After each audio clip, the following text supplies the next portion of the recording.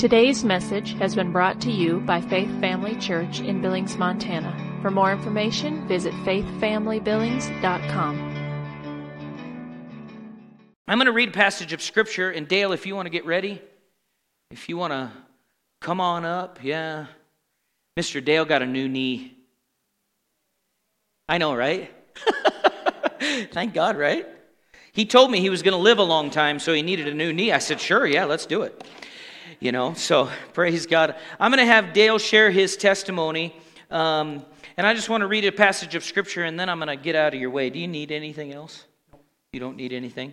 And you're flipped on there? I'm going to be, as soon as he signals me. Oh, okay, the signal. There's the signal, and we have power. Okay. All right, so I just want to read this passage of Scripture to you. But God, who is rich in mercy, because of his great love with which he loved us, even when we were dead in trespasses, he made us alive together in Christ. By grace we have been saved. He raised us up together and made us sit together in heavenly places in Christ Jesus, that in the ages to come he might show the exceeding riches of his grace and kindness toward us in Christ Jesus. So I just read that in remembrance, in a reminder to you that what you're going to hear in these testimonies is the riches of grace, the exceeding riches of grace being demonstrated in the generations to come. Because how many know Jesus died a few years ago, but yet he'll work and has worked through Dale and through John, who's going to share in just a little bit. So would you welcome Dale with me and honor him as he shares the message here? All right. Father, I just thank for this opportunity to share what you've done in my life, Father, and I just hope that if there's anyone here that hasn't accepted you in their life, that because of this testimony, that it'll either lead you to you or they'll accept you today, and I just ask this in Christ's name. Amen. Kind of funny when I stand there and look out the crowd, I see two people sitting out here in the audience that many, many years ago, the Navigators had a training session that we went to. Wes and Judy Robbie had a training session, and Chuck and Shelley, that are sitting here today, were with us. That was the first time in my life that I actually sat down and wrote my testimony out and shared it with somebody. And in my life since that time period, I probably shared my testimony on a one-to-one bit with people, probably, I would be guessing, but 30, 40 times maybe in my life. But I think this is probably the second or the third time I've actually shared it with a large number of people. So the thing of it is, when you do give your testimony, it's kind of tough to do. It is anyway for me, because you're talking about you all the time. And it's kind of like the Bible, is that when you really read the Bible, it's not really about Isaiah or Jeremiah or Paul or anybody. It's about God. And it's the same thing in my testimony, even though the circumstances, you end up relating and talking about what's happening to you. But I was born into a family of 3 boys and 1 daughter, and I was the oldest of the 3 boys. My father was a Norwegian, and my mother was a German. And we were raised basically Missouri Synod Lutherans, and if you knew anything about the Missouri Synod, they're about as close to Catholic as you can get. And it was very stout what they believed and so forth. And my mother was the pushing force in the family too. And my dad was a believer, I found out later in life, but my mother was the real pushing force in getting us kids to always be at church. And we ended up going to like confirmation. They have a confirmation class those people do that you go through for 2 years when you're 12 years old until you're 14, training you in the ways of God and so forth. But basically, what happened was that in my life, I was raised in a family like that, and I basically ended up graduating from high school. I was, I would say, an average student, a fairly good athlete, which in some aspects was not good, because what happens is you have a tendency of putting the area that you're strong in, you have a tendency to lean in that direction, and that would catch up with me as I got later on in life. But what happened was that my folks were moving when I was graduating from high school. They were moving to Eureka, Montana, up in the northwest corner of the state. And I didn't move up there. I stayed back here with them at that. and moved in with a family of friends of mine that ended up being my wife's parents at the time, you know. But I didn't really have any expectations at that time. But anyway, and I was going to college down here, and I was working at the refinery at night. And being a young man, you know, and the other things that young men do at that time in your life, I was pulling at all ends. And I got a phone call. I got off work down at the Exxon refinery about 12:30 that night. Time I got home, I just got to bed, and I remember I got a phone call, and my youngest brother had been killed and up in Eureka. A drunk was driving along the road, I guess, in that afternoon, and my brother was walking with his girlfriend, holding her hand, and the car hit him and killed him and stuff. And it was a little tough for me to take that because we were close, real close, because unlike today where you have a house and you all got bedrooms, in my area I didn't. There was 3 boys, a washer and a dryer and a deep freeze. That's what's our bedroom. But I struggled a little bit with that and stuff in life, and finally, with everything going on, I quit school. And I knew what was going to happen because the war was going on. I got drafted. And went out to basic training out in Fort Lewis, Washington. And was out there, and I did really well. Like I mentioned to you earlier, I had been fairly good athletic. And I ended up scoring the highest physical fitness test out of 2,000 men through the basic training. So I really was pumped. You know, I thought, man, I can do this. I can do it. Well, when I finished the basic training session finished, they ended up announcing our MOSs. And I remember standing out in that parade field of that company I was in. They started reading the MOSs, what your duty assignment that you're going to have. And there was 4 of us out of that 220 men out of that company, and there were 11 Bravos, and that was infantry. And I really didn't think I was worth much. I didn't. You know, but I hung in there, and I said, I'll make it through. And I did. And then we just went through that basic cycle that was through Christmas. And what happened there is that everyone because we didn't get to home for Christmas through basic, is that they said, yeah, you could go ahead. And all you other guys, we're going to give you a furlough for a week to go home, but you 11 Bravos have got to go straight to Fort Polk, Louisiana, to Tigerland, because you're needed.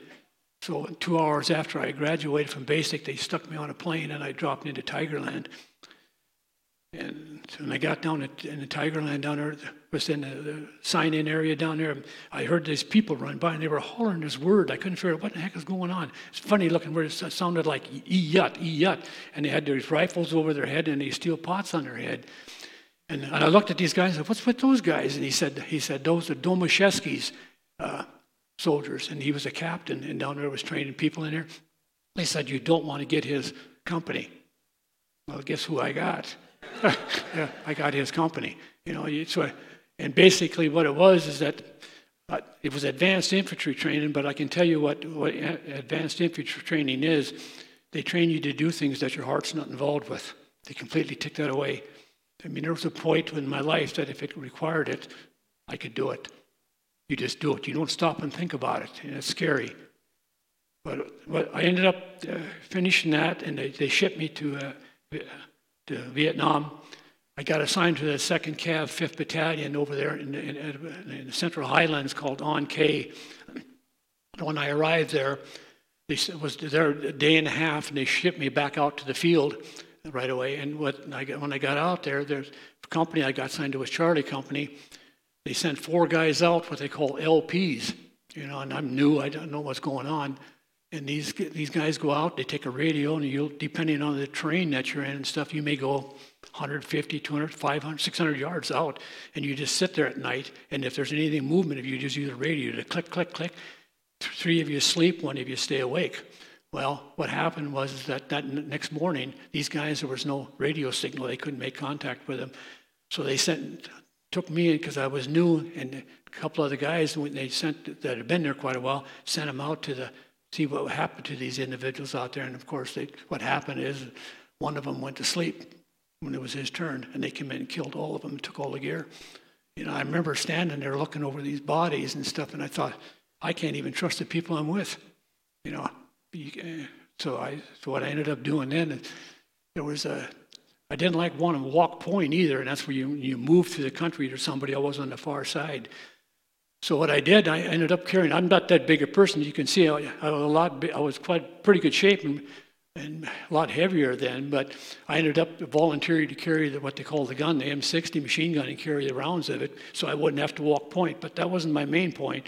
The main point was so I wouldn't have to go out on LPs, because the gun always stayed back at the perimeter. I didn't want to have to walk out. And that's going to come into play how I came to know the Lord later on. What happened is that we went out at the first, barely within a week or so I went out there, and I got involved. It was the first amphibious assault that hit the beach off the South China Sea out there. And what took place was there was a village that they had a report that all these people were being supplied out of, and it was 2 company of us came in. And it was a big ridge, a cliff that dropped into the ocean, and then a mountain top came back around and into a beach, and a big white sandy beach. And this company I was with, we went out, they picked us up in the middle of the night.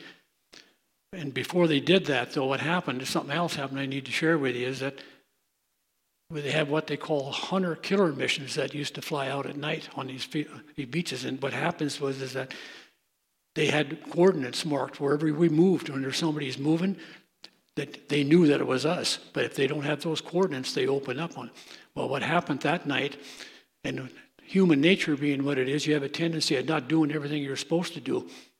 And what happened that night is that we were right on the beach, on the ocean, so we get lazy. We just pile sand up, set our guns up. You don't dig a hole deep down. Well, this mission came flying over the top of us, and they didn't get the coordinates. And our own people opened up on us. And it was something else, because I literally had sand spitting in my face with bullets hitting around me over the top where I had piled it up. And so I got up that morning, and the miracle of God that happened that night too. We popped flares, of course, and everything right away, but no one got hurt. So it was really a blessing of God what had taken place there. But they picked us up that night and went on these U-boats, and we went out back around, and we hit where this village was, and we dropped in. And because I was new, when we set the perimeter around it, the company that I was in, we went up to the mountain, to the jungle on the beach, and the others come in with choppers the night before, and they tied. So we were literally probably from here to the back doors back here, we could see each other. I being new, I was stationed right on the water because I was new in country to help me. And when daylight came, of course, what happened was that if there was anyone in that village, you're going to try to get away. Well, there was only one. And guess where he showed up? And I did something that I was trained to do, but it was not easy. And I'll share this with you. I've never been the same since. Never. When God says that David couldn't build a temple, I know why he couldn't. And the trouble of it is that I ended up, took care of it. I remember looking at the guy, and that's another thing.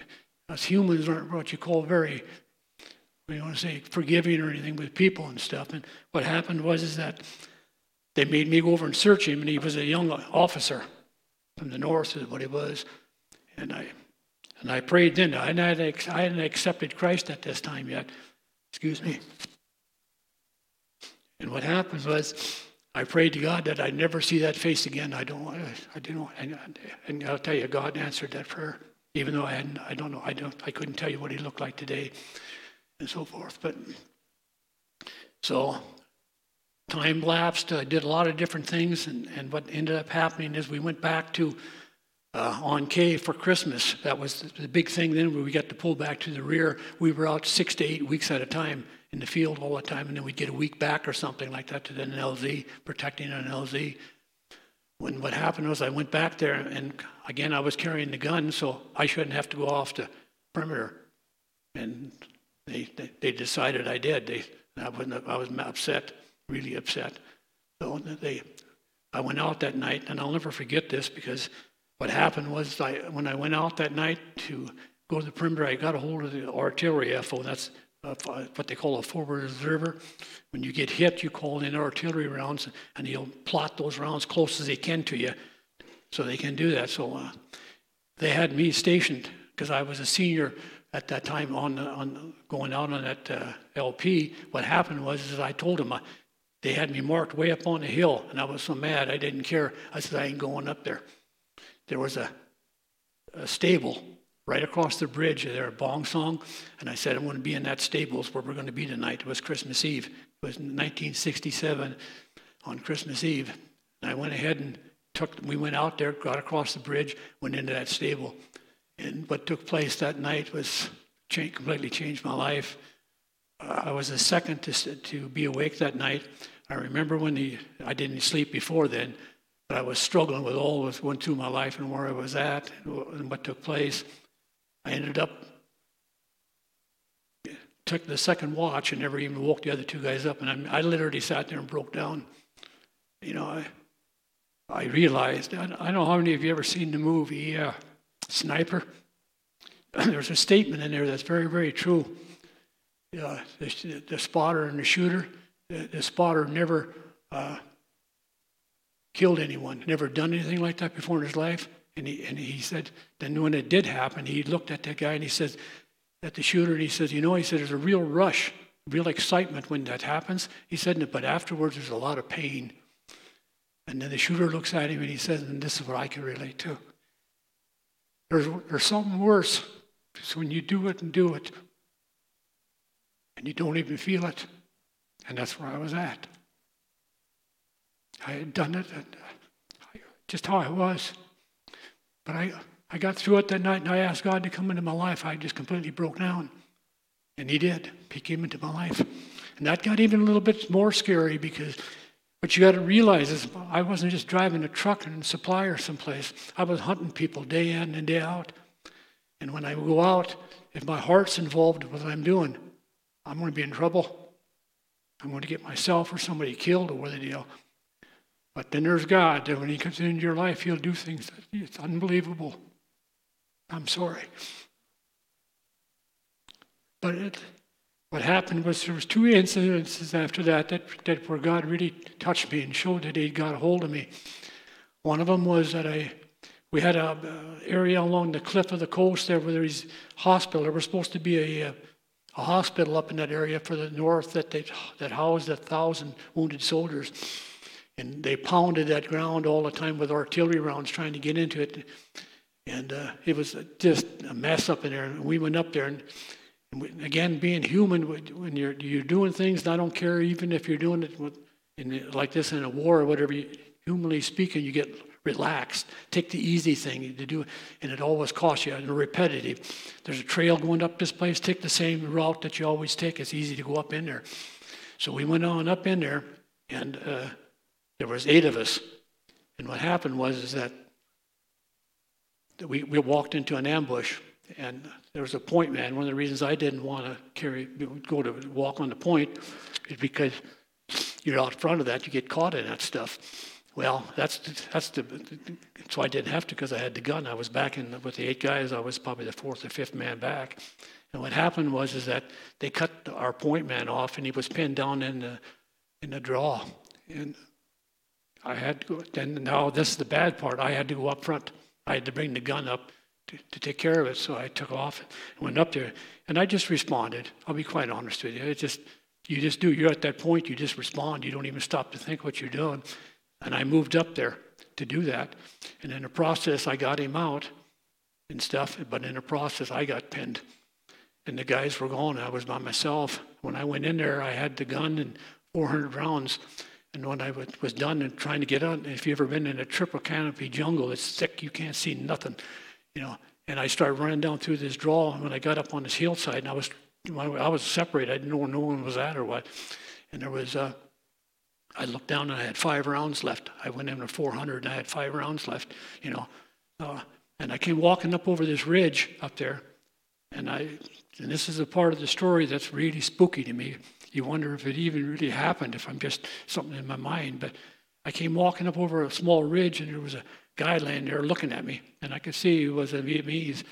And it looked like he had an AK-47. And he's looked at me, And I looked at him, and I mean, we were close, maybe from here to Sean. I was real close. I had to be even to see in there. And what happened is I did something that I've never done in my life up to that point. I didn't pull a trigger.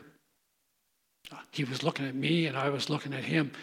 So what I ended up doing is I was on a really steep hillside. It was really steep. And as thick as that jungle is, if you move just a little ways one way or another, you can't see nothing. And I just fell over backwards. I remember rolling down the hill down there, and I got back to camp, and they were coming up with a company of people and to look for me and stuff, and I got out.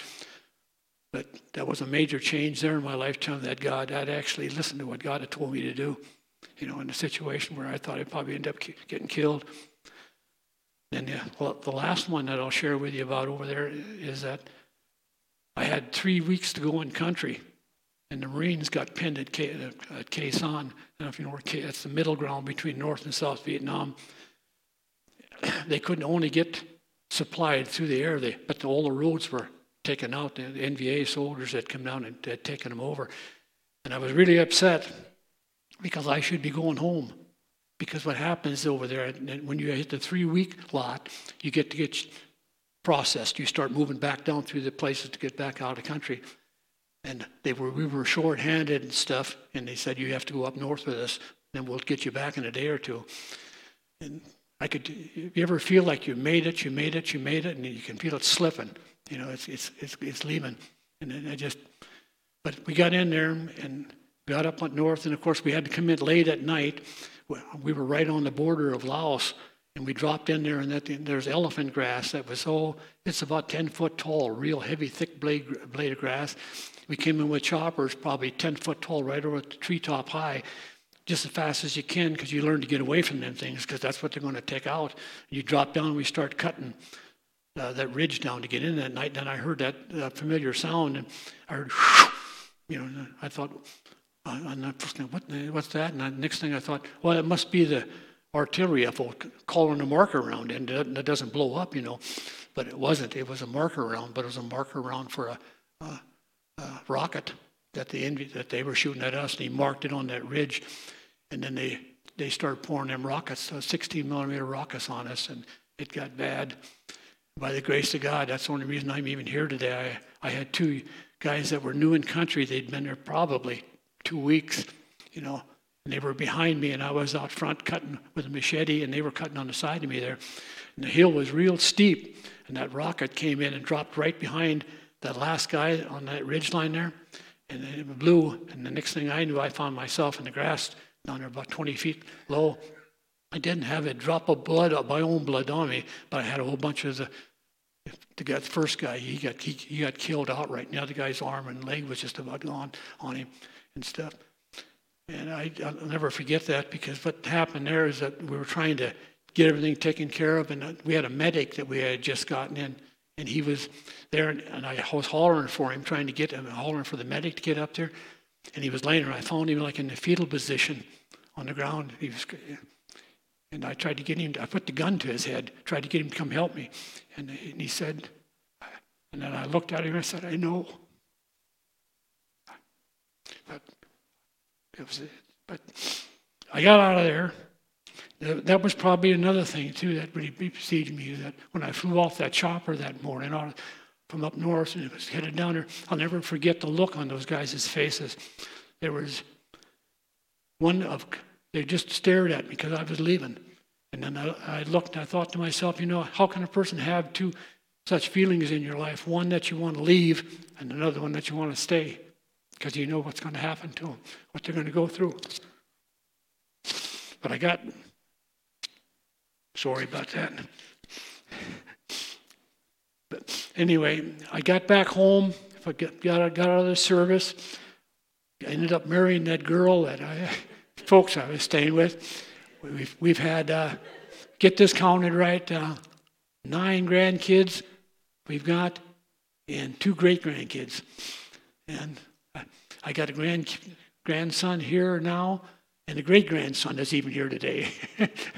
So, the Lord has been really good to me. Some of the things you go through in life, you wonder why you have to go through them and stuff, and you do what you do. So, but God's been a great blessing. I got water baptized, which I was, of course, baptized as a baby being Lutheran, but I ended up getting water baptized when I was 53 years old. If you don't think that was a feeling. Huh? Well, I mean, all these people, I've been teaching classes and stuff. And here this guy is up there, has been teaching these classes to me. He's getting baptized, And I did. And I got baptized, and then I got baptized with the Spirit shortly after that. And God has been good. But he continually, in that story, I don't know if you noticed, he has to continue with me a lot of times, take things from me in order to get me to go where I need to be. Sometimes it's not so good, but it always ends up for the best. Always does. So I hope you can get something from that. Thank you for taking the time to listen today. If you would like more information about Faith Family Church, including service times and location, visit faithfamilybillings.com.